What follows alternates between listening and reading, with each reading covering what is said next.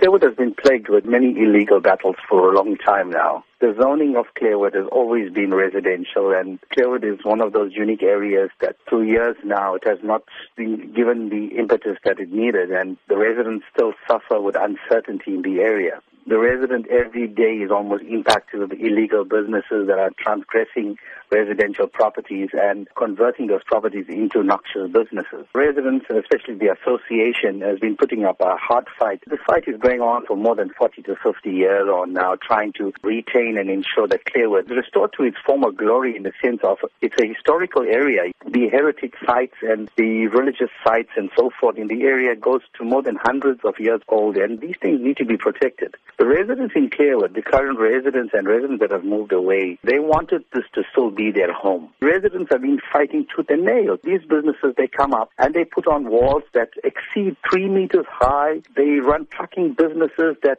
really impact on the area in the last 6 years on now.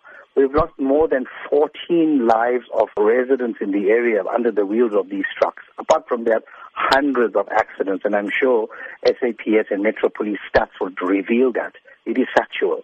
Apart from that, it is the intimidation that sets in from these illegal businesses to the residents. It's become really frustrating to the residents. When Clairwood tends to decay in such a state, the neighboring communities like the Bluff, Wentworth, Merebank, and Spingle needs to be alarmed as well, because it seems that there is an agenda. And the agenda is clear, because it's clear that eThekwini has an hidden agenda. The agenda is basically to industrialize the area, and this is what we've been fighting for the last 40 years on now.